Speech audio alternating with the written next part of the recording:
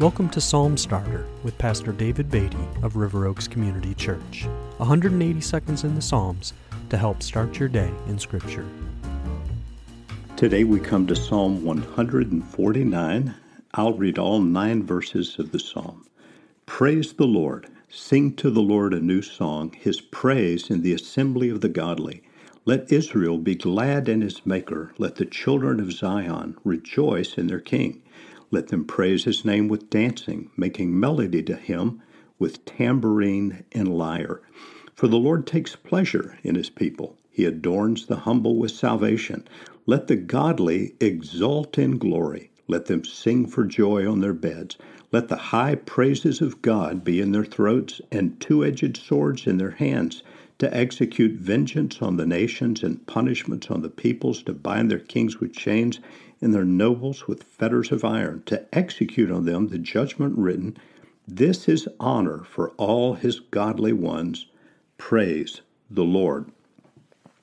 While Psalm 148 called all parts of creation to praise the Lord, Psalm 149 especially emphasizes the calling of God's own people to praise Him. God's people are referred to in the psalm as the godly in verses 1 and 5, and His godly ones in verse 9. Some versions render the godly as saints.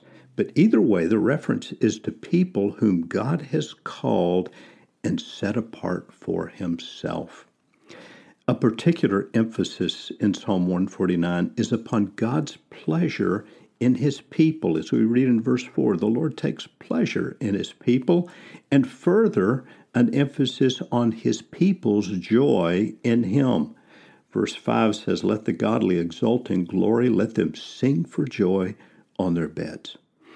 God's people can experience the joy of His fellowship, the joy of His presence, because He has provided for the forgiveness of our sins through the work of Jesus Christ on the cross.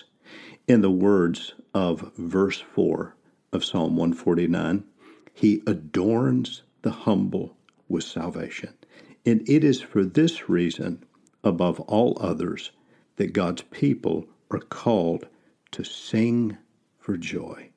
Would you join me as we pray and thank Him for what He has done for us today? Father, we come to You today in the name of Jesus Christ.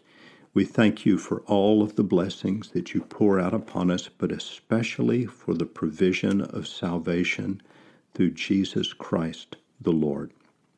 Father, would You enable us to find our joy in Your presence, to live with gratitude before You, and how we thank You for the provision of Your gracious salvation. And we pray in Your great name. Amen.